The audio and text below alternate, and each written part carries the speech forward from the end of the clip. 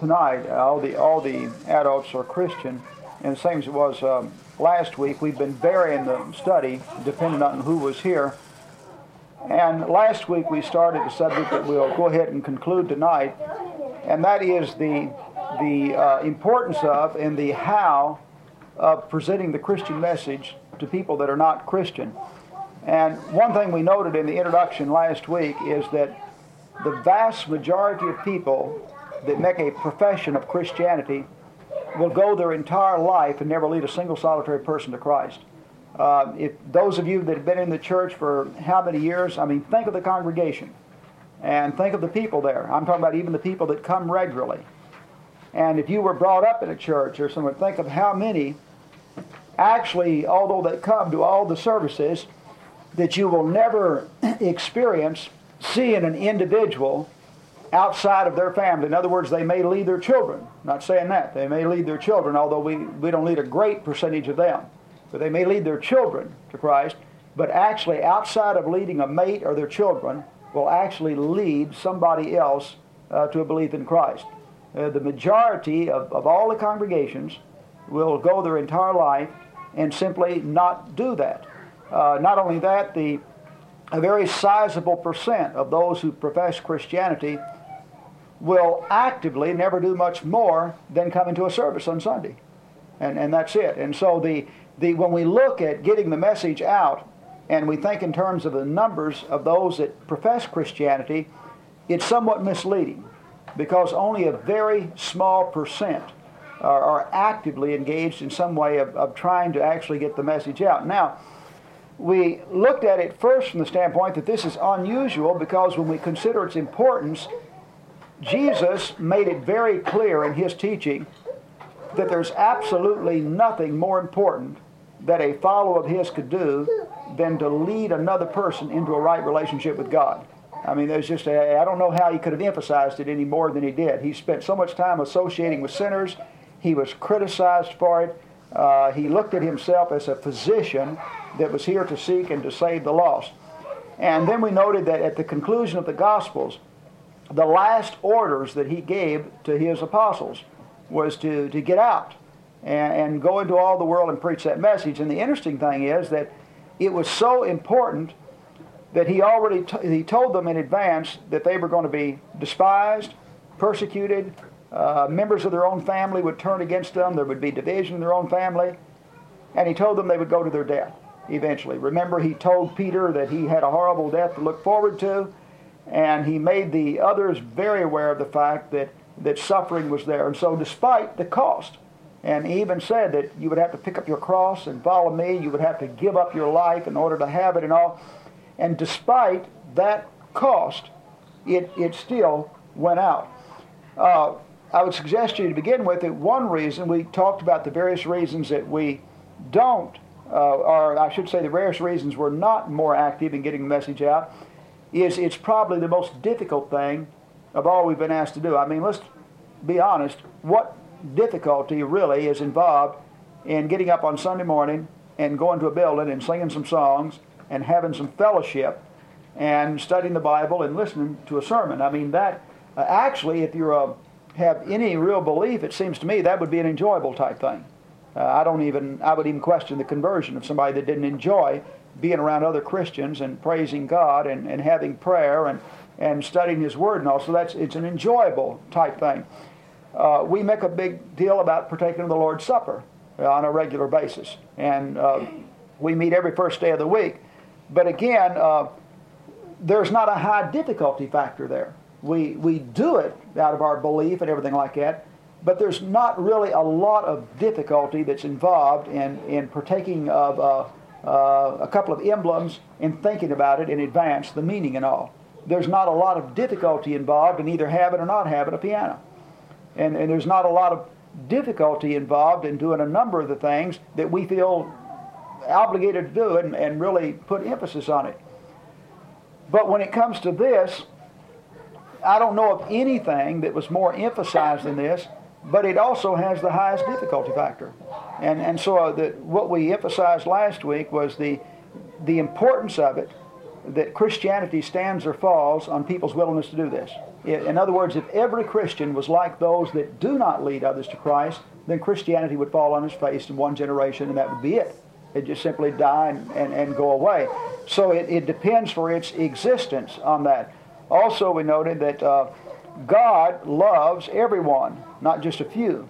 He loves the homosexual, He loves the murderer, He loves the Muslim, He loves the communist, and Jesus died for everyone. And to put ourselves in a position of God, we need to think of our feelings for the closest people. For parents, that would be their children, and you all are either going to be parents or you are parents that are here. And you'll find that there is this intense feeling that you have for all your children, even if they're not always what you'd like them to be. You still have that intense feeling for them. And in the same vein, God has that for all of us. And so that if you're a Christian, you have to look at everybody out there as somebody that's made in the image of God, and God loves him no matter what his hang-ups, what his problems, whether he cusses every breath or stays drunk half the time. God loves him. And you and I cannot do anything more meaningful to God than to reach one of his children that are lost. Okay, so the importance of it is stated so many times that we don't even have to prove it. It's just there. We can accept it or reject it. Okay, now we noted then, if we realize the importance of it, what are some things that would help us and motivate us to get out and get the message to others? And one of the things that we discussed is that to give us confidence is, first of all, remember that everybody out there is made in the image of God. You know, we as Christians are not some kind of special freaks that have a different emotional system or a different logic system than others. As Christians, we comprise on a percentage basis as many good minds as anything else in the world. And we have the same logical ability as anybody else. And yet we made the decision to become a Christian with our abilities and our emotions and our background and all. That everybody out there is made in the image of God. And if this message, number one, was appealing to us, if it touched our emotions, if it touched our heart, and if it was able to touch our intellect, then that in itself is evidence to you that it can touch the emotions, the heart, and the intellect of others. And if you'll just think about the people that you are aware of who at one time were atheists, or who were in the world as drunkards or on drugs or whatever, and yet they changed completely because of this, then again, that is an evidence to you that obviously this message has the potential to touch every part of our being. It can hit our emotions. We fully realize that. We know it can hit the intellect because we all are aware of people that would be in the genius category that have been converted to Christianity. John Clayton, in my judgment, is if he's not there, he's close to the genius category. An outstanding mind, brought up as an atheist, and yet here he is, a devout believer, teaching in the field of Christian evidences. And so when I look at John Clayton, I like to think about people like Clayton because he gives me confidence when he goes to taking this, like Mark, you was talking about your supervisor and people like that. That when you think about these individuals that are have a certain educational background and maybe are very intelligent and they want nothing to do with Christianity. Think of a man like John Clayton who felt the same way, who was very intelligent, very well educated, and he not only is not an atheist anymore, he's a devout Christian and a very conservative Christian. And so I'm saying just thinking of that ought to give us confidence in getting this message out, because sometimes I think that our problem in getting it out is our lack of confidence, that we wonder whether or not we can reach this person who's out there cussing every breath, or this homosexual, or this person on drugs, or this guy who has a doctor's degree in nuclear physics or something like that. But if you'll think about it from the standpoint that we all are made in the image of God, and we do have devout Christians who are nuclear physicists, and we have devout Christians who have doctor's degrees in every single solitary subject, and we have Christians who are former atheists. And so that in itself is evidence that the message can reach these people. And that ought to give us confidence out in going at it from that standpoint. Now, what we was going to discuss tonight is an approach to these people that are made in the image of God. And they are going to inwardly identify with the same things that you do. In other words, if you inwardly identify with God's law, or this law I should say that's in the Bible, then there's a good chance others are also. If the things that the Bible says are right, you find yourself inwardly identifying with it. If the things it says are wrong, you find yourself inwardly identifying with it. Then there's a very good chance that all these other people made an image of God are going to find that same inner identification. And if a certain evidence that you found persuasive, then you can look at these other people out there who are your peers. There's a good chance they'll find it persuasive also. Now, in trying to get somebody into the Bible, that I think one of the first things to think about, and then I'm going to throw the floor open to you for some comments. When you take this book out there, or you're in this world that we live in, from the standpoint of our being embarrassed or anything other than extremely bold, and you can ask yourself, how comfortable do you feel carrying a Bible around the campus? How comfortable do you feel when you go to the classes on a secular college, and do you feel very comfortable with that Bible, just as comfortable as you do with your math book and your biology book and your history book and all? Or is it something that you carry it around Christians, but you just as soon not have it there? And I'm not saying you have to carry that Bible around all the time. I'm saying the way you feel about carrying it around and your confidence in it, and you're not being ashamed of it in any sense, may tell you something about your confidence in the book, as to whether you're as confident as you really think you are. Okay, look at the Bible in comparison to all the other books in our universities or libraries or anything else. Number one, the Bible every single solitary year is the world's best seller. I mean, people can talk all they want to about top sellers, but every single solitary year, it is the world's best seller. So I don't know why anybody would be embarrassed in the slightest.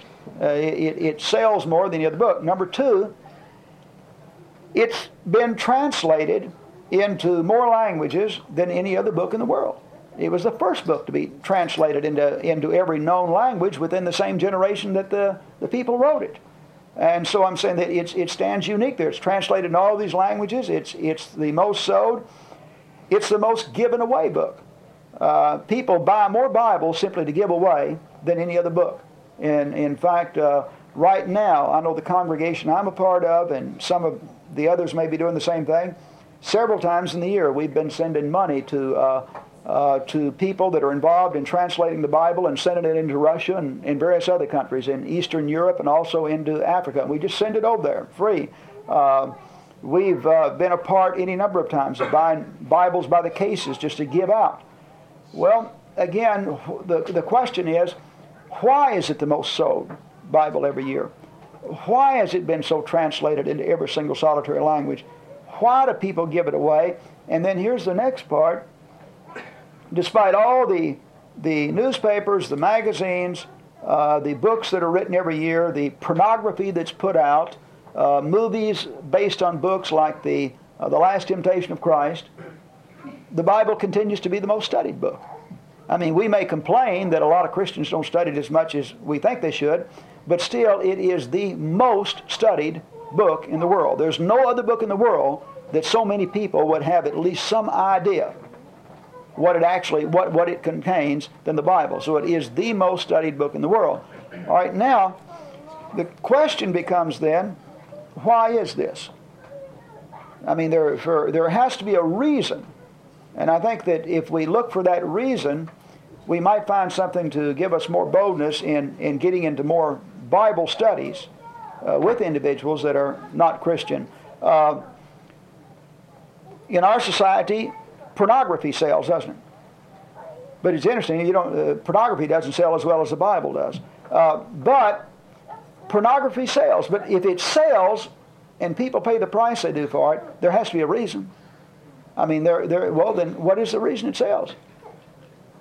Pornography sells because the male is visually oriented when it comes to sex, and therefore he can be exploited. If the male was not visually oriented, pornography wouldn't sell. There's not too many women, by the way, that buy pornography. It's mostly males. They tried to come out with some magazines some years back for the women. You know, they had Playboy and Penthouse and all these things for the guys. And so they were going to come out some with the women. And at first it was like he was going to go. I forget the name of it, whether it was Playgirl or what, you know. But you know who they found was the top buyers of it, and that was homosexuals. And they found that for many of the women it was a comedy type thing. It's in other words, magazines of men for women have never really been big, and they've not even been able to push it. So I'm saying pornography goes because there's a thing out there with men there. Okay, music sells, and people make millions of dollars on music. Well, why does it? It sells because there's something within all of us that we like music. Okay, can you imagine somebody going around trying to prove in some systematic, hardcore, no if and but way that music is enjoyable? Now, how would you do that? How would you prove scientifically that music is enjoyable? You can't. You can't, can you?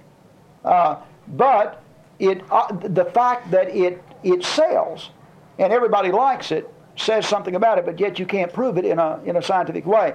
Okay, art sells. How do you prove what good art is in a scientific way?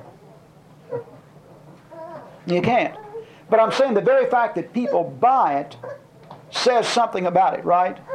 So, but if art didn't meet a need or some quality within us, it wouldn't sell. If music didn't meet something there, if the pornography didn't meet something that was there, it would not sell.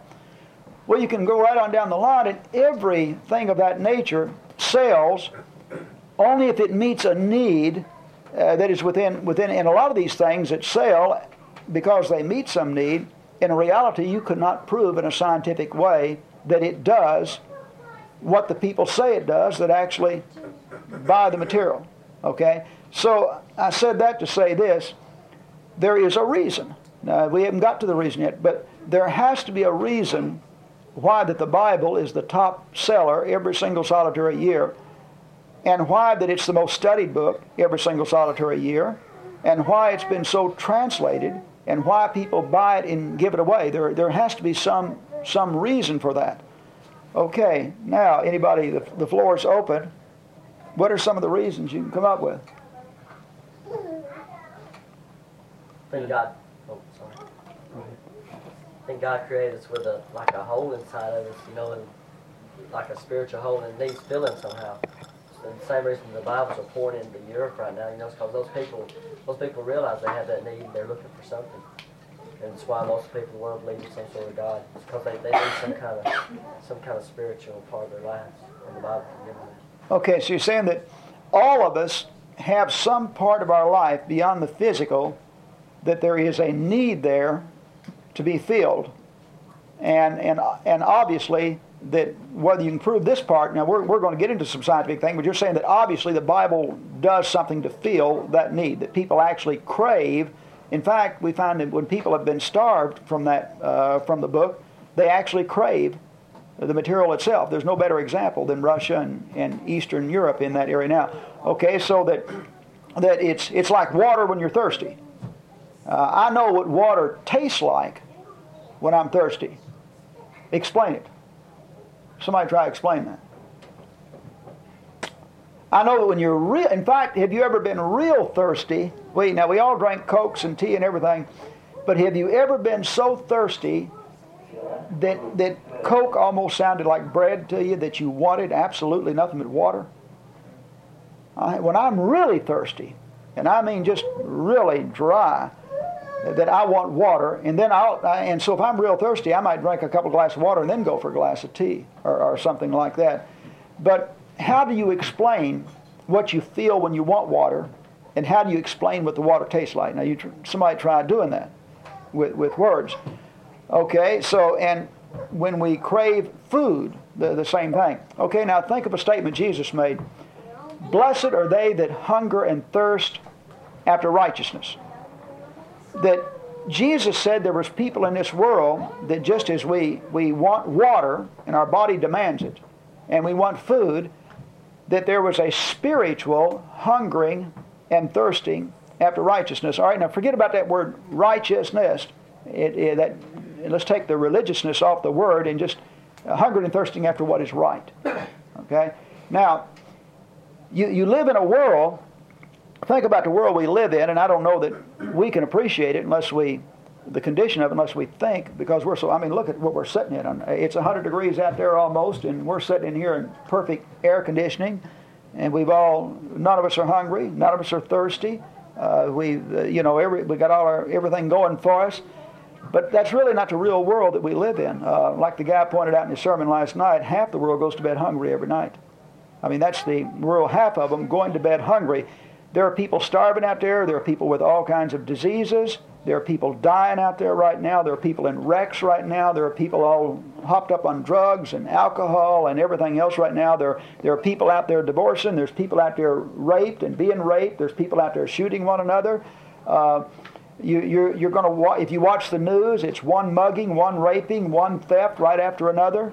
There's war going on in this world that we're in right now. We're polluting the air, we're polluting the water, and do you sometimes get this feeling that we want Superman to come on? In fact, maybe that's why Superman and Batman sail, by the way. We would like for a Superman to come on the scene and straighten this mess out. We'd like to see that tough guy in the mafia, somebody take him to task and whatnot. Well, when you do that, you think of this world and you feel so helpless. And yet when you start to read it, one of the things that comes across your mind is that there is a high sense of rightness from beginning to end. And you find these characters that are standing up for everything that inwardly you identify with is right. And they're standing up for it, and they're standing up strong. And you find all these things that you believe are wrong and are scared to speak out on sometimes, or feel inadequate.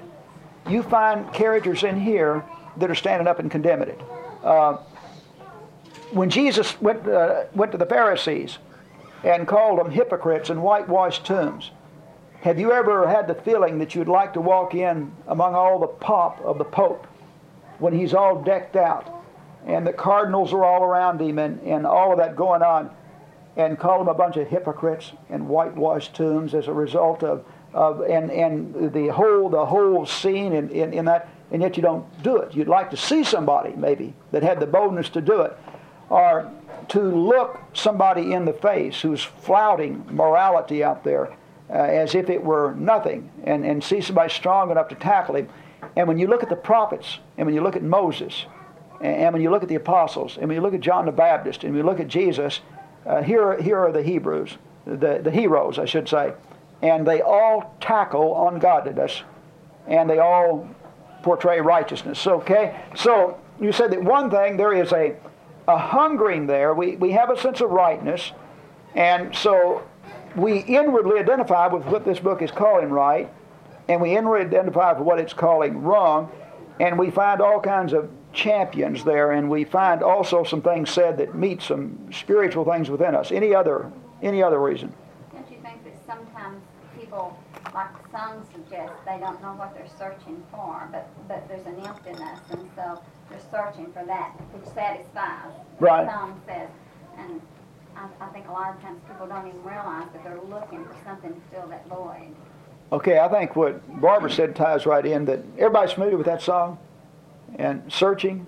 Y'all don't have that song? U2 has a song called Desire, and it goes something like, I still haven't found what I'm looking for, so it's the same concept. Okay, this is searching, and it has somebody searching, and they just got a void, but they really don't know exactly what they're searching for.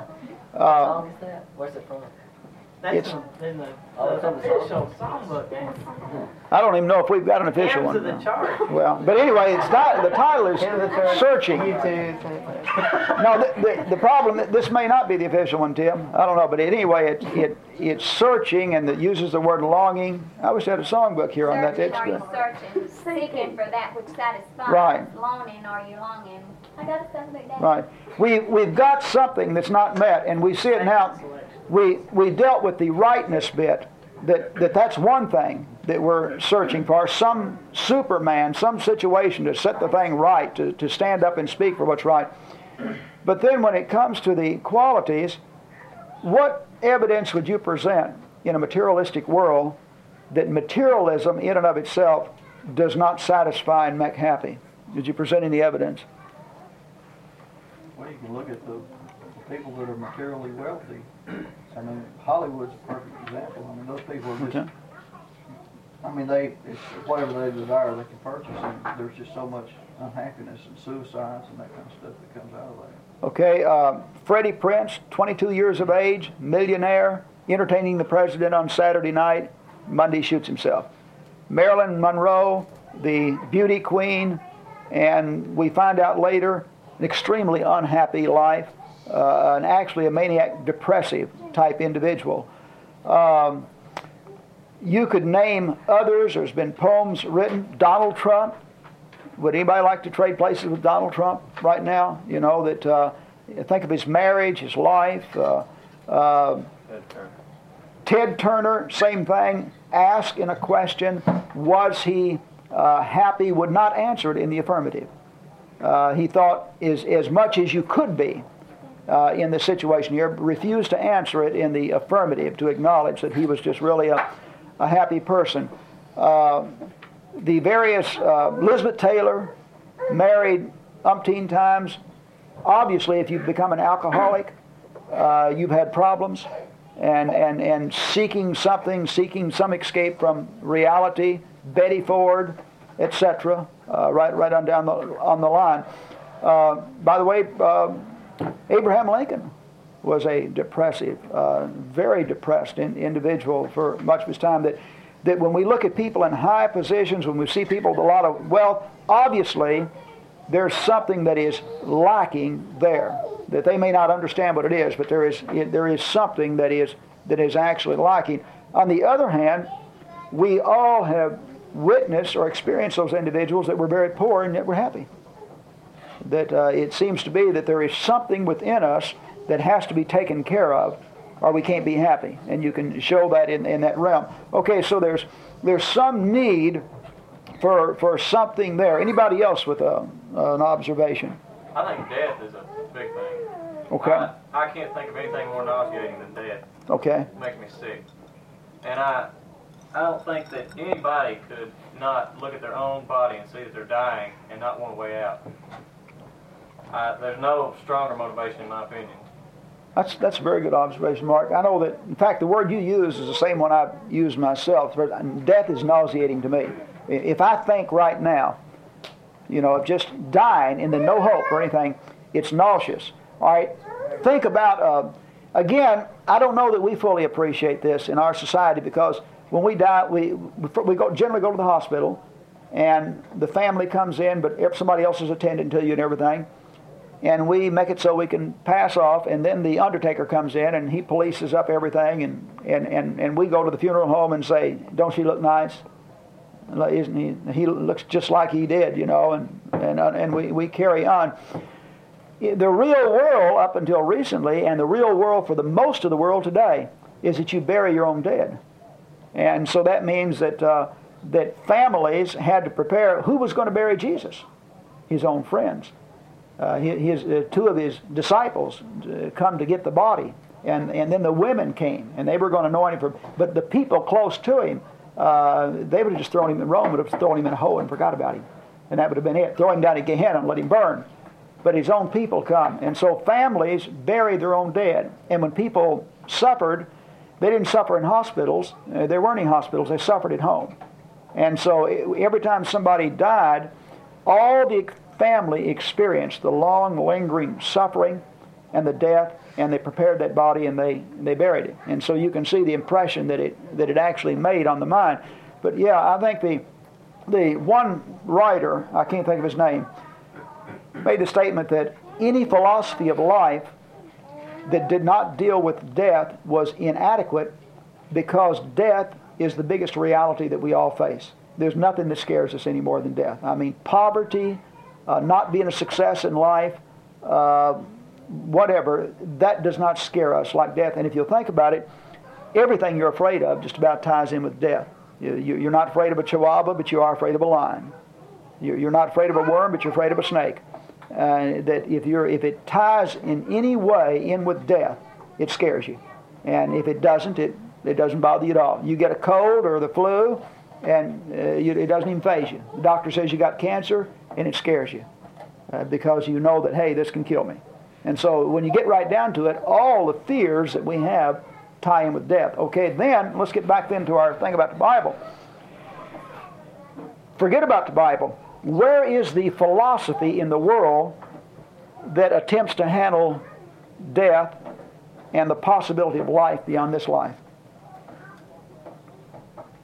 Where is the philosophy that handles it in some way? Do there's others that make attempts at it, aren't they? Okay, Muhammad.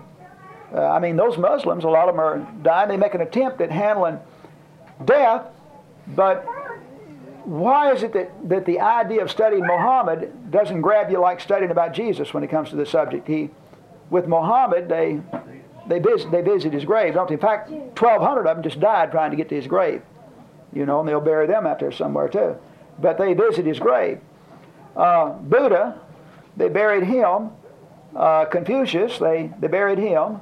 Father Divine, that wasn't going to die, they buried him. They'll bury Reverend Moon one of these days. They buried Moses, or at least his body was disposed of. That everybody that's ever lived has died, and so that apparently gives us a hint that they didn't understand a whole lot more about life than we do. That they died. Maybe there's something beyond, but at least all they could offer you is a hope, right? Whether it's the happy hunting grounds or what Muhammad offered, it's just a wild hope because they died, and maybe it's like the Ecclesiastes writer said. When the Ecclesiastes writer, if we look at it and what we have there, that's not the Holy Spirit dictating every word to a man. This is a man thinking for himself. And he wants to know, when you die, does your spirit go down or up? He says, who knows? You know, I haven't seen it one way or the other. And we have this going on through there, and that is the position of our thinking without some kind of evidence. Now, okay, now we haven't proved anything about Jesus, but let's get back to the thing about the Bible being the most sowed and everything like that. When it comes to Jesus, it'd be hard to find anybody anywhere, so far as accountable adults, that was not aware of the fact that the claim is that he rose from the dead.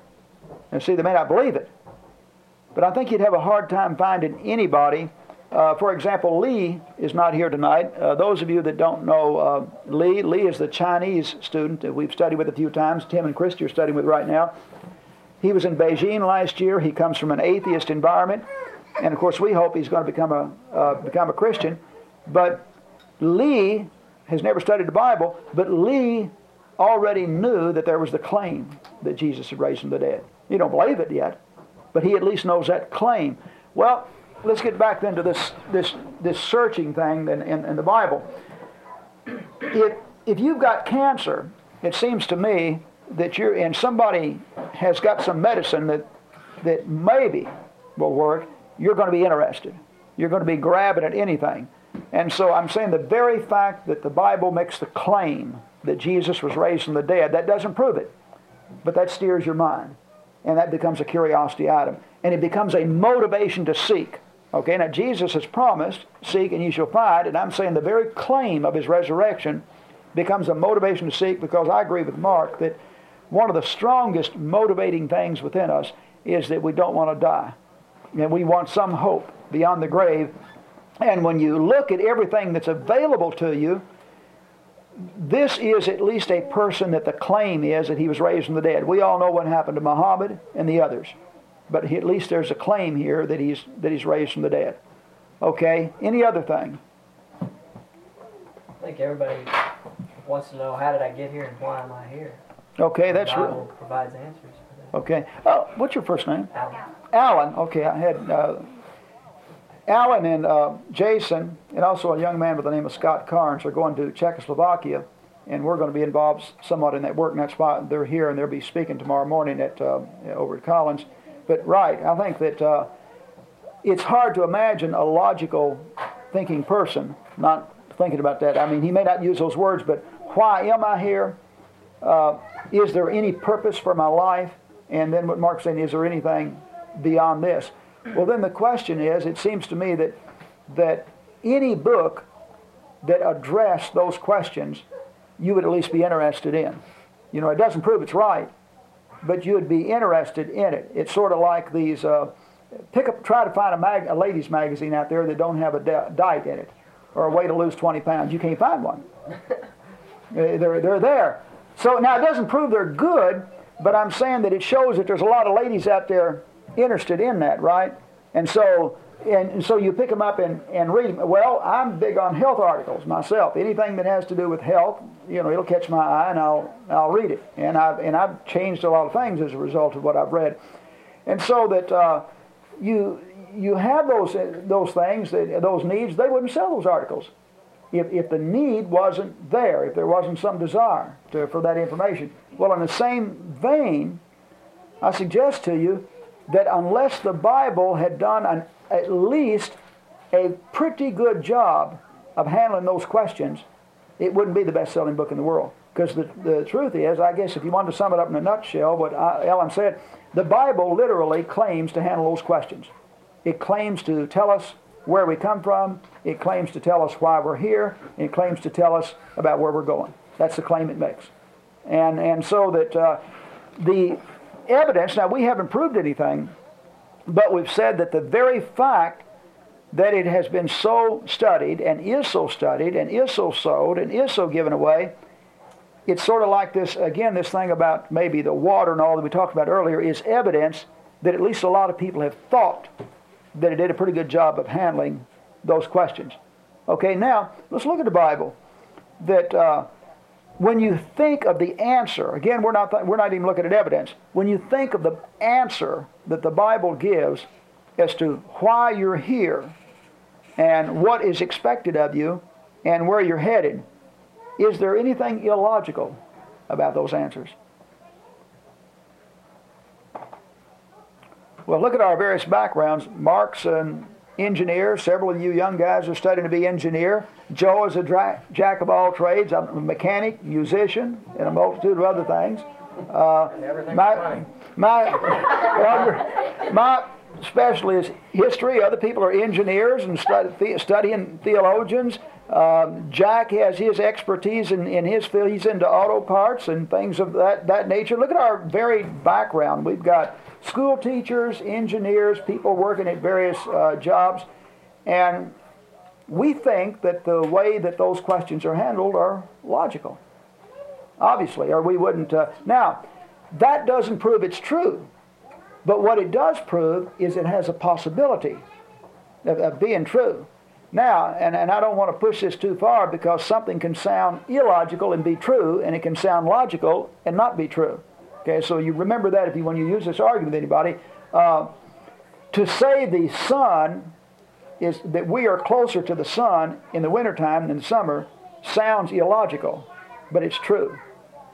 To say that we're further away in the summer, sounds illogical, but it's true because we're only thinking on a few facts, and when we consider all the facts, then we can understand it. So I'm saying that it doesn't prove it's true because it sounds logical, but at least it gives strong possibilities there concerning what it actually says. Okay, any other comment? Just make one comment there. What she said about the searching, Barbara said, it seems that everybody here standing on the ground is searching for a completion of their lives. I was talking to a guy that was a drug dealer, and he was, one guy asked him, he said, how much money have you gone through in a year's time? And he said, about $250,000. They said, how in the world could you go through that much money? Because he did it in the first place to make money, see. He said after a while it didn't mean anything. It's just like the wind just blew it away, But he was searching for money and thinking that would answer his problems, and it didn't. In fact, it seems to me from reading and listening to people that have made it materially and all, that, and I know my own experience in a much more limited way with material things, there can be this thing that you really want. And so you finally get it. But then it doesn't take too long, it's old hat. When you first get that brand new car, it's just great. But after you've driven it for a few years, it's just a car to you. And then they can wave another one that's a little newer and got a few more gadgets on it and a little more of something, and it becomes much more appealing to you than what you've got. And so what happens to wealthy people? They just regularly are getting the next and the next and the next. A lot of them get caught up in it and let it blind them until there's some stopping point, a bottoming out point, where something shakes them and says, that's not the answer. You're looking in the wrong direction. Right. Obviously, somewhere along the line, the fact that it doesn't satisfy ought to say something. Okay, isn't this what the Ecclesiastes writer? Solomon did everything that he could do, and he's an excellent example. Everything that was possible, he could do because he was the king and he had control over everything. He kept looking for satisfaction, didn't he? Whether it was in just having a good time or studying books or owning things and material things, he kept looking for satisfaction, and then he always wound up saying, this is vanity. It doesn't really mean it. And again, get back to what you said, Mark. The bottom line to Solomon was this thing of death. He kept getting back to that a live dog's better than a dead lion. And then he says, so what that you're wise and the other guy's a fool, the same event happens to both of you, you're both going to die. And then for the guy that had worked so hard and made so much, he said, after your death, who knows but that one of your descendants will be a fool and spend it, and everything. So he never found any satisfaction in any of that, So we're saying that that everybody out there, now let's get back to our premise, that we as Christians recognize that we have an important job of getting this message out to the world. We're not as aggressive as we should be as a whole. That the majority of Christians do not lead people to Christ. The majority of Christians they may carry their Bible to the church building, but from the standpoint of carrying it to a stranger and saying, hey, I'd like to study this with you, the majority of Christians go all their life and don't do anything like that. And so the question is, what is it that can give us more boldness, more aggressiveness, and more insight, and get us out there and reaching more people? And we've said, number one, if we just remember that how important it is to God, and the reasons it's important to God. Number two, everybody out there is made in the image of God. And don't be scared of that pseudo-intellectual out there or the guy with a doctor's degree in physics or anything like that, because we've got people that are Christians that have doctor's degree in physics and math and all these things, and they've been turned on for Christianity, so obviously there's nothing in his mind that would keep him being turned on. Next, that since we're made in the image of God, we have inner identification with the same things, sort of like our physical body craves water and craves food. And so if when we read this, the things that it says are right, we inwardly identified with it, and what it says are wrong, we inwardly identified with it, then we have every reason to believe that that will be true with other people out there. Next, we noted that everybody out there has a quality within him that's not being met by the things in the world. And we know that this has met that quality within us. I mean, if you're in Christ, Paul says that you have something that goes beyond understanding. The people that don't have it really don't understand it. If you're walking right now, and you have a completely good conscience, even though you're very imperfect and you know it, because you know that you don't have any guilt. You feel good about yourself because you know all your sins are clean in the blood of Christ. If you die tonight, you have eternal life. When you live your life, you experience the providential care of God in your mind. You understand and believe that God is concerned in all. You have access to Him in prayer. You have something going that gives you something that the other guy doesn't have, that's rich or has anything else without Christ. But he has a need and a desire for it. If it fills your life, you think maybe it just might fill his also. All right, next, we noted that everybody wants to deal with the same questions. Why are we here? I don't care if you're making $1 million selling candy. I mean, to me, somewhere along the line, you got to think, what good am I doing? I'm making $1 million, but all I'm doing is putting out a lot of candy. But why are we here? Is there any meaning to life whatsoever? And is there any hope beyond the grave? And I suggest to you that I believe the majority of people would be interested in this. And our task then is to get them into the study of the book itself. And remember the statement, faith comes by hearing the Word. And I'm not talking about, and Paul's not using it in a sense, that there's something mystical that happens when you hear the Word. The Word contains these things we're talking about, this right and wrong. The Word contains the perfect life of Christ. The Word contains the resurrection along with all the evidence for it. The Word contains prophecies, a multitude of statements about things that were written before they actually took place. And the Word contains this unique feature of all of these books being written by so many people and yet coming together to make this one perfect story. So I'm saying that the Word, this is a book of evidence. It contains truth, but it also contains the needs. You know you're going to die. Have you ever thought about the possibility of eternal life? Would you be willing to examine the evidence for the resurrection of Christ? You've got everything to gain and nothing to lose. If it's false, at least you can have the peace of mind of knowing that you've discredited it. And if it's true, then it could be the most important thing you've ever come in contact with. And then when we get into the study of the book, if Lee had been here tonight and with some others, the book really that I like to start with in studying with an individual is Luke. Because Luke is a Gentile writer. He thinks like a Gentile, and the book is presented more in the way that we would write the material even today. It's more in chronological order than Mark and Matthew. It contains more of the teaching, more of the parables of Jesus, and you can actually use Luke as your basis and fit Mark and Matthew into it, and where it has room for more details and all on certain points and some of the other events. And then after using Luke as a basis with Mark and Matthew around it, John to me is the most personal of the gospel. He was, so far as dealing with in an intimate way with the person of Jesus. And I think that in sitting down and studying, there is just something that happens.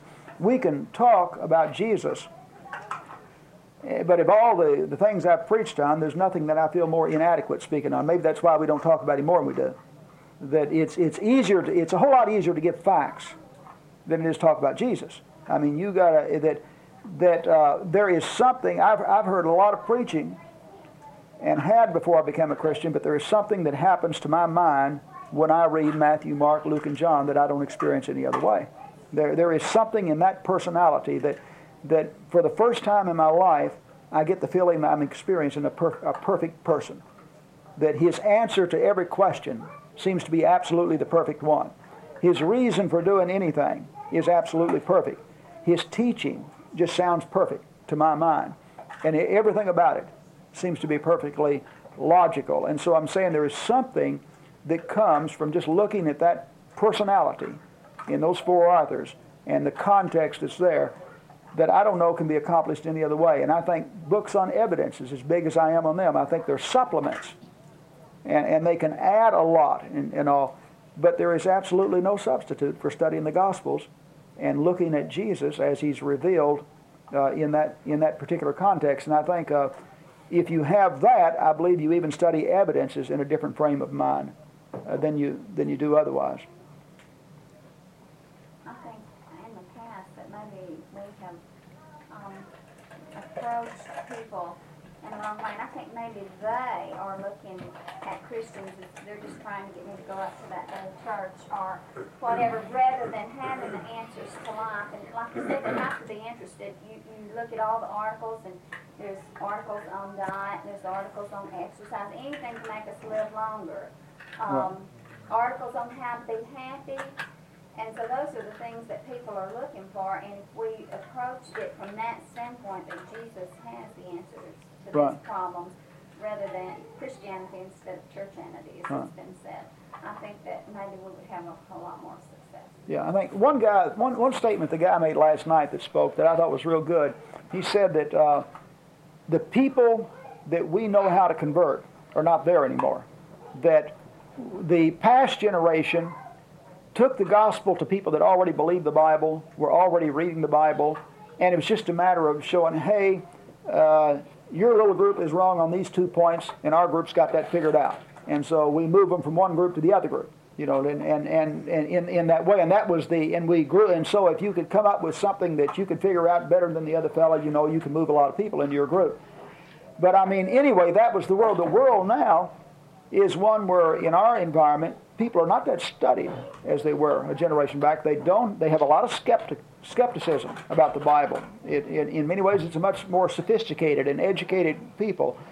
But it's a world that in many ways is hurting, because if God's law is perfect, then you would expect that the further a society gets away from it, the more hurting there's going to be. And so, as a result of having more divorces, as a result of all the situation with the drugs and the immoral lifestyles and the materialism, then you would expect there to be a lot more hurting and consequences than there were in a generation where most marriages was a man and woman, and they were bringing up their children, and the guy went to work, and they were actually practicing a whole lot of the law and reaping benefits from it. And so those people have needs, and when we go out there and just simply try to say that our church is more right than somebody else, or we tell them why we partake of the supper on the first day of the week, or why we do or don't use a piano, or why about our sign, or whatever, I don't believe that we're hitting any need that those people have. I'm not saying there's not a place for discussing those things, but the person that's having problems trying to bring their children up in this society, that's got problems with their marriage, or got problems at work, and problems with drugs, the pitiful thing is that the answers are here, and that we need to meet these people where they're at. And if I think there's no better place to look than Jesus, and whatever problem they've got, I think we need to show them that this will meet the need. One of the ways you start off meeting the need is that as a Christian, you become a caring person that's concerned about the other individual, because there's not too many. How many atheists? Where are the atheist organizations that are involved in caring for other people? I mean, John Clayton makes a big point on this. Where are the atheists? He's a former atheist. Where are the atheist groups that are building, doing things like Agape to help out women who are not married and pregnant, or doing things to help out children who don't have parents, or doing things to help out the needy that are hungry? Where are the atheist groups that are involved there? They're not. You know, that if you want to find an atheist group, then look for this high school student in Washington, D.C. that gets up to give an address at the school assembly, and in the process gives the finger and cusses people out from the audience, and is suspended 3 days by the principal. And the atheist organization, the ACLU, gives a lawyer to defend him, and they win the suit, and the school system has to pay $13,000 because they interfered with his free speech. Now, that's the atheist organization. But I'm saying that we don't have that kind of thing. And I'm saying that when we as Christians go out into this hard world, these people on drugs, most people are not interested in them. And the people that are homosexuals, most of the straights can't stand them. And the homosexual's made in the image of God, and his sin is no worse than adultery or anything like that. I mean, in the Bible, it's put forth as a sin just like adultery or fornication. It's a sexual sin. And that we ought to be the people that go out with love and concern and are willing to involve ourselves with these people. Mark? Something that's given me a lot of confidence. There's still a lot of areas I need to work on, but I've been reading a book by Francis Schaeffer. He's an outstanding philosopher that died in 1984. And he makes the point that some kind of slips by. Christianity is the only answer. It's not that the other people haven't found an answer yet. There is no possible answer to any of the questions like why you exist or what happens after death. You know, all these other religions are just perversions of Christianity anyway. They Okay. have a touch of truth, but there is no possible other answer. It's the only answer. Okay, good point, Thark, on when you mentioned others simply pervert what was there. A statistic he gave last night, it put all the world on 1,000 bases, okay? Instead of 5.2 billion, think of it on 1,000 bases. 300 of that 1,000 would be professing Christian, okay? That's 30% of the population. But now that's everything that calls itself Christian.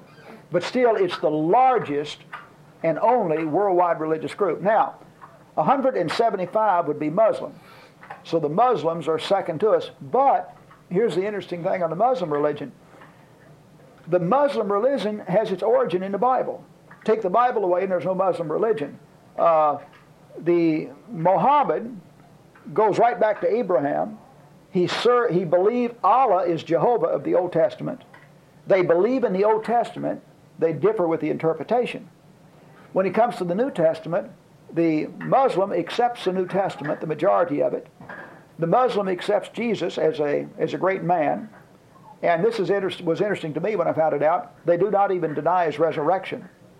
And they take a statement where Jesus spoke of the Holy Spirit coming, and they get that into Muhammad. But the point is, they borrowed from Judaism and Christianity and then perverted it in various ways. But take away the Bible, and there is no Muslim religion. And so when you get right down to it, the only book that is even answering this in a way that is creditable to the human mind. And keep in mind, our purpose tonight has not been to get into hardcore evidence, where we've done that and will do it, but is to point out that you and I as Christians ought to be the boldest people in the world with the message we got. It's the only book in the world that even handles these important questions in a creditable way. Intellectually, it's turned on the greatest minds all through the century. Galileo was a strong believer in the inspiration of the Bible. All of the great thinkers down through the centuries, the great scientists and all, were believers in the inspiration of the Bible. The majority of the world believes in a supreme being. The atheist, whom we have allowed to be so vocal and have tackled him so few times in an intellectual way, commands about 5% of the population. Despite every effort to kick God out of the school system and everything, 95% still believe in God.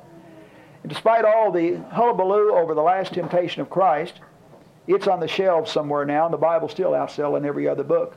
And they've got I've got an article the other day, the Campus Crusade for Christ with Bill Bright.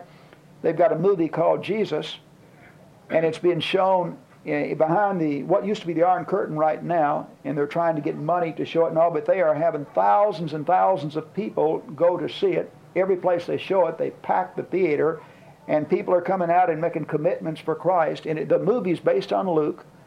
They use only the words of Jesus, and it's a very conservative presentation. But the point is, when they're showing that over there, people are literally flooding the theater. They cannot accommodate all the people that want to get in and see it.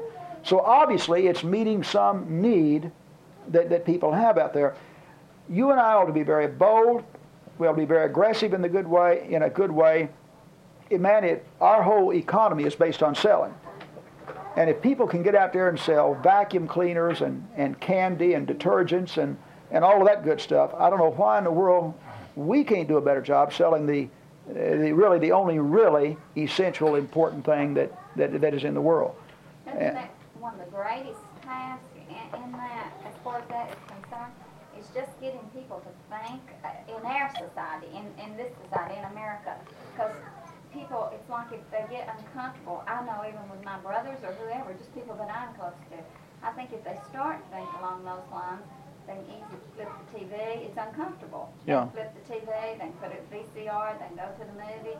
And I think in our society, with everything that is as affluent as it is, that people, when they start to consider eternity or think deeply and they get uncomfortable, I think that's one of the things we have to deal with. You don't have to They think. don't think. No. No. That's uncomfortable. So, yeah, it's so easy to go flip something on and take your mind off of Right. that. I think but the part probably that bothers me, and we'll end on pretty quick here, you can make any comments you want on this. What has bothered me more than anything on what we're talking about is all the years I've been a Christian is not really the atheist, it's not the ACLU, it's not the Muslims or anything like that, it's Christians. I have never understood the lukewarm Christian. To the day I die, I won't. I became a Christian when I was 19. From the very beginning, it was just like it, that if it's true, it just doesn't make sense other than to give it all you've got. I've never understood the person that goes to service on Sunday morning and then that's it, and doesn't get involved in the work and do and everything like that. I've never understood that. I've never understood the person that could just simply go to service and not want to get that out to others. I mean, if you understand it, everybody that you know, think of, first of all, of the people that you really love. If they're outside of Christ, they're lost. And if you really love people, you want them to have happy marriages, you want them to be successful in rearing their children, You want them to have good relations with others, and you want them to have a good relationship with God, and they can't have any of that outside Jesus. They just can't. I don't believe there's any marriage that'll work outside the principles that are put here. I don't believe anybody can be successful in rearing children outside these principles, and I don't believe anybody can have friends in this life outside of operating on these basic moral principles that taught there. And I know for sure that nobody's going to have a relationship with God. And so if we really are concerned about other people, I just can't understand those of us who profess belief and yet do not want to do all we can at getting this out, and also from within the congregation to get more people to see the importance of it. And as a body of people that have a hard time understanding spending more money on buildings than on missionaries. And I have a hard time with that. I think that the most of the money ought to be going directly into missionary, and it ought to be taking that out. We need more full-time people presenting the message. In fact, the no building can compensate for it. The people that we want to read these great books. Last night I was browsing through all the books, down at that Jubilee. There's some fantastic material out. I don't even have time to read all the books that I'd like to read in Christianity. There is some fantastic material coming out. But the people that really need to be reading a lot of that are not going to walk in there and buy it. The only way they'll get it is if you and I buy it and take it to them, or if you and I buy it and put it in our mind and then take these. In other words, there's no substitute for the Christian that will study and learn and then expend himself getting it out. I mean, there's just no other way of getting that information out. Anybody else want to make any comment before we close this afternoon? I think something that might be a cause as to why you have lukewarm Christians is that they're interested in fire insurance. A wrong concept of hell. I mean, it's only there because God is a just God, And there's a lot of people that preach the fire and brimstone. It's something that we talked about on the way down. You're not going to do any more than what you have to if you're afraid of getting out of hell. If all you've got is a fire insurance policy. You're not going to try to love somebody else. You just want to save your own hide. And you do whatever you can to do that, but other than that, you don't take it. It's interesting because the person that thinks that way really doesn't even have what he thinks he's got. It's like the song that we've got that I dislike more than any we sang is that you never told me about him. And it pictures this person in heaven and this other person lost. And he's pointing up to this guy that's enjoying all the bliss of heaven and saying, you never told me about him. And I'm thinking, how is that guy in heaven when he's sending so... and number one, the picture is not fair to God. But because it has God condemning to eternal destruction a sincere person that would have responded if he was given the opportunity. Well, first of all, I believe too much about the providence of God to believe that. I believe that anybody that's seeking is going to find, and if I don't get it to him, God's going to work one way or the other. I believe that. But by the same token, I have a problem with this fellow over there in heaven that has refused to take any passengers all his life. And the guy didn't like him as much as he thought he liked him. Right. He obviously didn't love him. Yeah. Obviously didn't love him. Maybe part of our thing is we water down love so that none of us want to say that we don't love people, but as our idiom, actions, speak louder than words. That love will be shown in actions itself. I think that's also an example of how the preachers who have sold people on fire insurance are using their guilt to make them go out and do things, because they obviously don't. If they've only got fire insurance, they don't have the love to want to go do it. So the only other way to make them do it is work on their guilt. And really, there's no greater motivation than love. I mean, if you think about it, when it comes to love, there is no good parent that could even tell you about the laws that the state of Tennessee has for what they're supposed to do for their children. They don't even think about it because what their own love goes far beyond. And by the way, the state has laws there, but they go far beyond. There are some parents that the state has to go out and make them send their children to some kind of school. I mean, they have to make them do it, and they have to make them provide certain things for their children or threaten to take them away. But I'm saying that if you love, you go far beyond that. It just literally takes over and does. But there is no more greater motivation than love. It's silly to even try to top it with fire.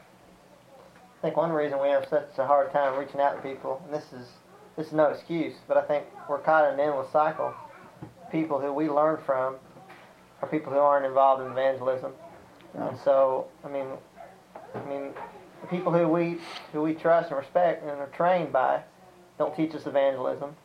And so then we grew up not doing it, and we teach the people below us not to do evangelism. So it's just an endless cycle, really.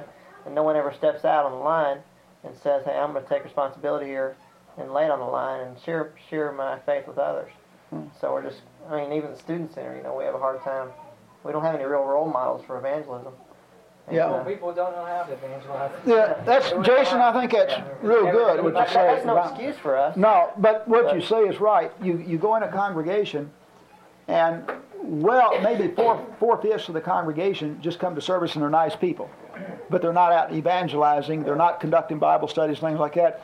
And even like you said, when it comes even to the people working full time, many of them are not evangelistically oriented, nor are they even trying to motivate. And what I mean is the congregations that support missionaries, without exception, have preachers that are motivating them to do it. They just don't do it. If a preacher wasn't motivating that, the congregation would just build bigger buildings and bigger steeples. They've got somebody that's motivating that kind of thing. But I think that's right. That we are brought up in that, and you can just think you're okay when really you're not. You can think because you're just as good as the other fellow. Some years back, I started jogging because I was coming to the conclusion I was out of shape, and I'd read all these books on the heart and everything like that. And I was in my 30s, and I got up to where I was doing 3 miles in about 17 minutes or something like that. I felt great about that. I was as proud as a peacock. And so I was out there. We lived right across from the football field at the time. And so I met this guy. He was about 50. I went out there to do my 3 miles, and he was about 50, And so we started jogging together and talking. And we just kept going, and first thing you know, I finished my 3 miles, 12 laps around the field, and this guy's still going. I thought, well, I'll go another lap with him, And I did about 2 more, and I conked out, and I had to drop out. And I thought, well, I'm just going to see how far this old boy is going to go. And so he ran, I forget now exactly, but it was about 8 miles. And when he finished, he wasn't even breathing hard. And I thought, well, man, I thought I was in shape because most people I know can't run 3 miles, And this guy's 50 and running 8. But what it was good for me, I'm not trying to say you got to run 8 miles, it let me know that the human body had a whole lot more potential than what I realized. And it wasn't too many months after that I could run my 8 or 10 miles also, because I had just topped out and quit. Nobody else did it. And then I thought, well, I'm just curious. I'll see that if I can do this too. And so I added a little bit, and it wasn't too many months that I could run my 8 or 10 miles also without any problem. Well, I think in the same way that you can settle into church, and if you come to service 3 times a week, you're above the average, quite a bit above the average. And there is just not too many people, like you said. And I think that it's easy to be lulled to sleep when we ought to be looking at Jesus and not at members who are really not doing as they should do. Paul, is there a methodology for evangelism that you feel is the best? Well, what we did we tried a lot of different things in the mission type works that we was in.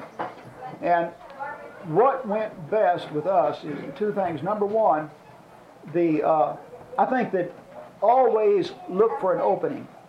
And when you just get to know people and make friends at first, and that's all you want to do. You want to make friends, you want people to like you. And then look for openings. There will always be the times when the conversation will get into something that you can slide in there, in a way that you're not preaching to that person or anything like that. And then we invite people. What we've done for a multitude of years, we have home Bible study, just like this one tonight. And when we was in New Jersey and I was doing it full time, we had 2 a week. And so we would just in a very casual way say that, hey, we've got a Bible study that meets such and such, and we'd love to have you. And then I'd tell the people, there's no pressure. We're not trying to proselyte anybody. It's just a Bible study with the idea of enriching everybody there, and they go back, wherever they go, and that's it. Well, from that Bible study, we grew there from about 35 or so people in 3 years to about 125. The last 3 months I was there, we baptized 11 or 12 people, and all of them from the home Bible study. and they were just people that come in to study that way, but then in the process we started out with evidences and all, and it depends on who you're studying with as to where you have to start. I mean, if he already believes the Bible, you know, it's different. And then I never did preach a sermon nor ever have a lesson, for example, on baptism. But yet everybody we ever converted was baptized. And what we did, we just went right through it. And like I remember one lady we baptized, we were going through the book of Acts, and we just discussed it, you know. And she says, she brought it up. She says, well, is my baptism okay? She had a Catholic background. And she said, I was sprinkled as a baby. And I said, well, what do you think? And I said, what do you think in light of this? And she says, well, it doesn't sound okay. And I said, well, I agree with you. If I was in your position, I would have problems with that. But you're going to have to make the decision in your own mind, you know.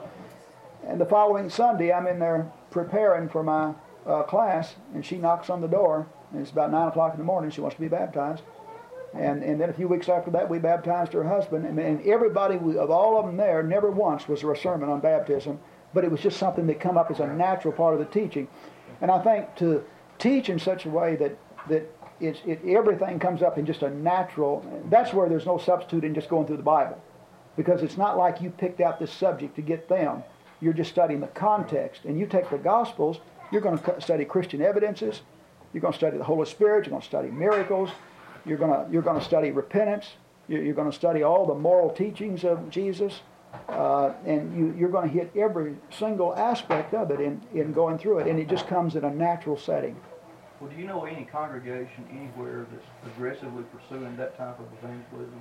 Well, on a congregation-wide system, I mean, systematically doing it, and if so, what kind of growth is a church like that? Well, it's interesting. The churches that are growing have personal work going. Now, Mark, going back, take it to when I was converted in the 50s, personal work was the thing. That's interesting that you had personal work directors, and you had members involved, and the way I got started in it is the church started a personal work program, and I started going with another man who had a study. We show him something called the Jewel Miller film strips. Now, you haven't seen it, but it's a series of 5 film strips through the Bible. Now, they may not be perfect, and see, they was for that day. It wouldn't be the best thing right now. But the first person I ever baptized is we were showing and studying through the Jewel Miller film strips, and the lady asked to be baptized, and I didn't know what to do. And so I called a preacher, and he says, well, you need to baptize her. And he explained to me over the phone how to baptize her, and we went down there and baptized her. But I'm saying we had a regular program. And I remember talking with James Watkins some years back over in Chattanooga, and he said 75% of all that were baptized over there was through the personal work. But I don't know, when I was here years ago, before now, you know, I was here and then come back, we grew from about 30 when it jacked to about 125, somewhere in that category.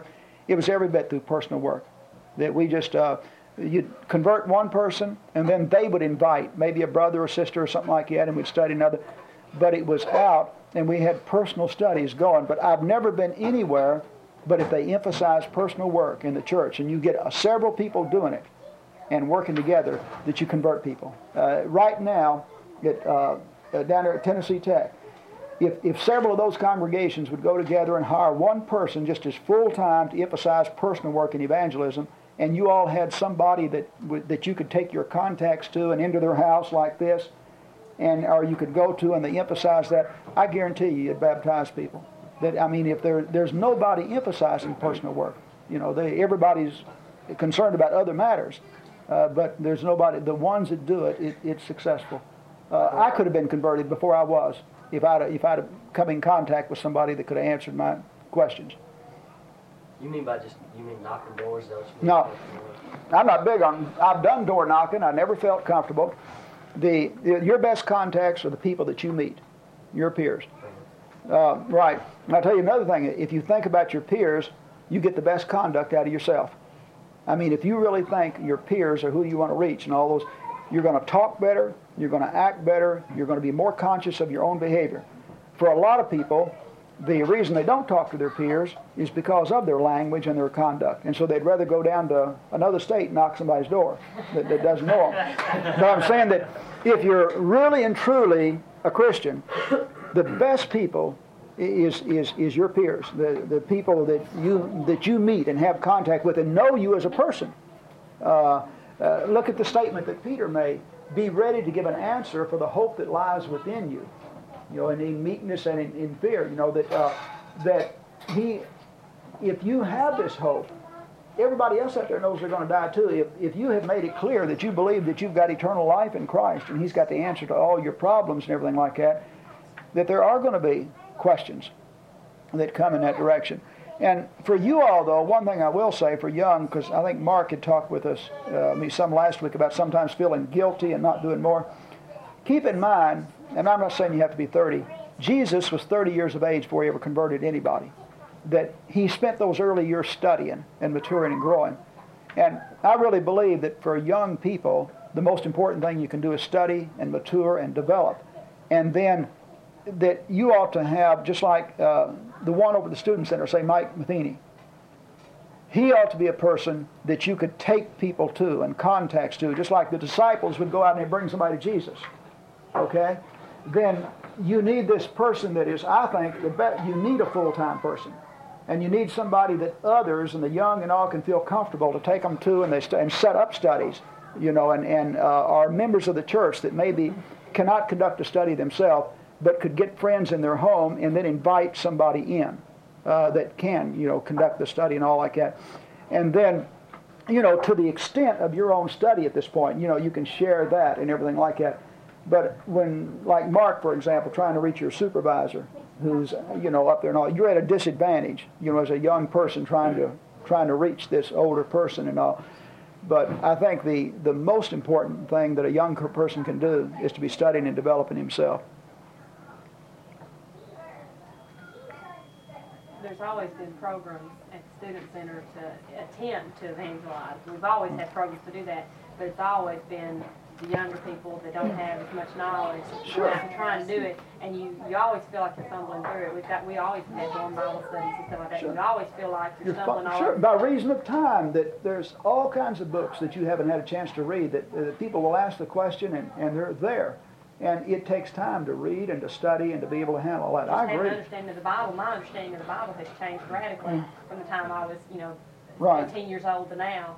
I mean, not on some of the most basic principles, but on the understanding of, Sure. See, I believe that you all should have been like setting up, say, a dorm Bible study, calling in people that say they're not Christian to come. But then I think a more mature, studied individual ought to be conducting that study. Now, so I'm not saying it's not good for you all to get together and have studies among yourself and all. But when you call in somebody like, say, Lee and others, and here's somebody that I'm saying that a person who is studied, has read a number of books on Christian evidences. If something comes up about the manuscripts, he knows about it. If something about the language, he knows something about it. He's read various commentaries. He's heard a lot of sermons and all, and studied and everything like that. And so he's much more apt to have the better answer. And not only that, you guys are in college, and you're concerned about passing your courses, and you've got all that pressure on you. And so here you are, young and learning yourself, and you're trying to pass college. And I'm saying that there needs to be if you can get people together there, then you need more mature people. And like in the church there, need somebody to befriend them and get them interested in everything. Sure. And somebody and see, as a church, we all have different things to offer. The young, the older people have the nice homes and the money, but they don't have the contacts with the young, and they don't have the energy. Okay, the older should have more information. The young are full of energy. They're idealistic. They're ready to go. They're willing to do, but they don't have those nice homes. They don't have the money, and they don't have the same information background. They don't have the same experiences. So I'm saying that if the older people there that have nice homes would have Bible studies in their house, and have things like that, you could tell them, let's go over to Brother so-and-so's house, and you're going to have refreshments and everything like that, and we're going to get together, and there's going to be 15 or 20 young people over there. What we're doing right here, you could do there at Cookville, and I think you'd have young people there all the time at the Bible study, and then have a more mature person conducting the study and all, or if you actually a full-time person, would be great. And then you use the energy and the aggressiveness and all of the young people, but then the others use their money in houses now. We do something like that at the student center, though. You have to invite the whole student center there. So by the time you cram the whole student center in somebody's house, That's not good. You want to, the smaller settings are better. Just like, now you all wasn't there, but the Wednesday night before last, Jason's dad spoke, with the adults, and he told us about the life centers that they were doing on Sunday night at the church there, that instead of meeting at the building, Mark, they meet at various groups in people's homes where they can be much more personal in their study and everything like that, and they're trying to promote more of this kind of thing and all. And then the people that want to meet in the building Sunday night can. And they got about 70 of them that do, but most of them meet out in various life groups. But no, if you don't want, if you got this person that's not a Christian, he would actually feel more comfortable with no more than, say, 15 or 20 people. And then have the study and let there be a number of them going rather than all of you trying to get together. But I'm saying that right there at Cookeville, if 4 or 5 or 10 or 15 of those people would open up their homes and have studies and things like that, I guarantee you'd convert people. I mean, it'd be true there at any place.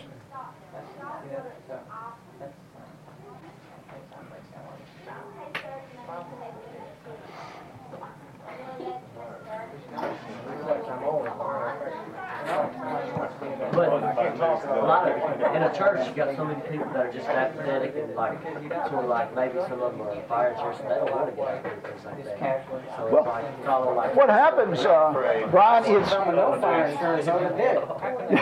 yeah, And had no reason. They didn't even have a. you have it takes sacrifice. I mean, just like that thing of deny yourself and things like that and lose your life.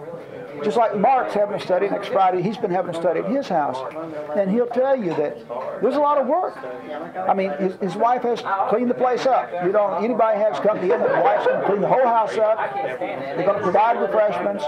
They both have worked all week, both of them have, and they're going to give up their evening. And then on top of that, whenever he conducts a study and all, then he's got to prepare. And so I'm saying there is a lot to it, and somebody's going to have to sacrifice some ball games and movies and things like that if that kind of thing's going to be done.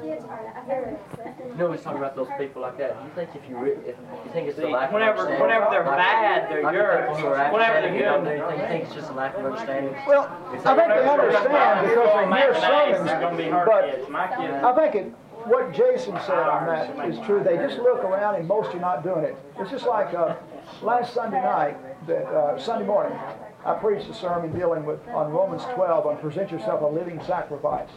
And it was, let's re-examine ourselves, get busy with the Lord and everything like that. Every single solitary person, walked out and everybody shakes your hand, that was a good lesson, everything like that. So they understood what was said. That night, we had the same audience, the same people that didn't never come on Sunday night, they weren't there that night. The same people that never come on Wednesday night, in fact, our Wednesday night attendance went down. same people, they walked out and said, hey, that was a good sermon. Well, they weren't there Wednesday night. And then I can get up and speak on other people doing what we're doing here and all. And it just doesn't, it just doesn't. So I'm saying it's not that they don't understand, but I think as long as people look and they see that most people are not, then they just feel comfortable. It's like, well, that's most are just not that way. It's like you're some sort of a religious nut or something yourself, But if you can get more people doing it, then it will promote even more. Well, that's like an endless cycle, an endless doula. If you can't, as long as no one's doing it, then no one else is going to do it. As long as they're not doing it, no one else is going to do it. See, I wish that, like on our services, we're locked into something that we teach, like the 10 Commandments or something. That's 2 times on Sunday and once on Wednesday. I agree that for a man out here that's working at a full-time job, that after he gives up 2 evenings, that another one is very difficult. But if we don't have that other one to give up, I would rather see us do away with Wednesday night and have studies in homes and say that, hey, let's all get together on I'd like to see maybe a thing where you take Sunday morning and make it real meaningful. In other words, make it a little bit longer, make the Lord's Supper much more important, read the verses, talk about anything, have more songs, have more people involved and everything like that, and make a real meaningful experience now. But then on Wednesday, people, I'd rather, instead of coming to the building, meet in different houses and see, maybe your neighbor won't come to the building, but maybe he'll come in your house. And I'd say that if all we've got is that one afternoon, then I'd rather see it spent that way. And I've been tempted several times over here to tell them, if you can't do anything except Sunday and Wednesday, then let's just come to the building on Wednesday and meet in the houses and let's try to reach somebody. Mr. Cook, on the what I'm thinking is, Okay. my experience with churches is that I don't have a lot of confidence in the level of studying of some of the people. I mean, I would bring people here to listen to you teach much quicker than I would anybody else. And I'm, All right, one of the reasons people don't do it is the very thing you're talking about, Mark. You remember Jeremiah, the statement he made, he got so disgusted he wanted to quit. And then he said that the words just burned in his heart and he couldn't, It's like playing, you play baseball, don't you? Softball. If you got that pitch right there and you know you can hit him, you can't wait to get up there. You just want to get up there. If he's throwing that thing at 95 miles an hour and you have doubts whether to hit it, you don't even want to go to bat. Okay? Same thing playing basketball.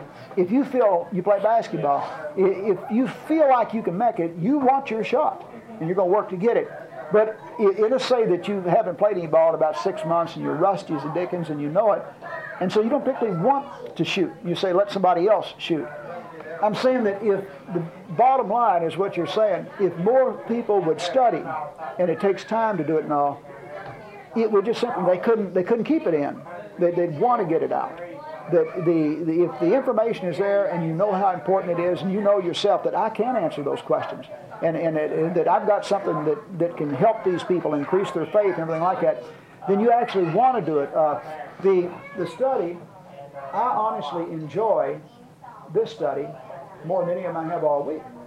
It's on the one hand you got all the work that goes with it, and like next Friday I'll drive down to Marks, and it's work, and I'll be tired when I get back. But I'm saying by the same token I enjoy it, and just the fact that he has a number of people there, that is an absolute turn on. That you have the feeling that you can't wait to get down there and get at it. And I think what's important to you all, I think in your age group, is the study thing. That you can't sit down and study it in a weekend, and you can't sit down like this book by Norman Geisler or Josh McDowell and some of those people. You don't sit down and read those in a night. You have to sit down and read them a little bit at a time, so that over a period of years you've got a lot of them read. And same with the Bible; it's a big book. But if you just keep reading it a little at a time, the first thing you know, you've been through that thing 15 to 20 times. But the studying, it's just like all that's involved in getting through college. At first you look at all the material you're going to have to learn, and it's just like it would overwhelm your mind if you think about it. But then you study a little bit at a time, first thing you know, you're through it. After 4 years. And I'm saying in the same way that studying is something like exercise or eating, that it ought to just go on constant. And then if you teaching is great, because when you start to teach, the vocalizing of something that you've studied puts it in your mind. It makes you learn it, and then it fixes it in your mind. It just does. If the studies we have, when we talk to teachers about teaching, and we tell them that if you just get up there and lecture, they retain a certain percent and they forget all of this.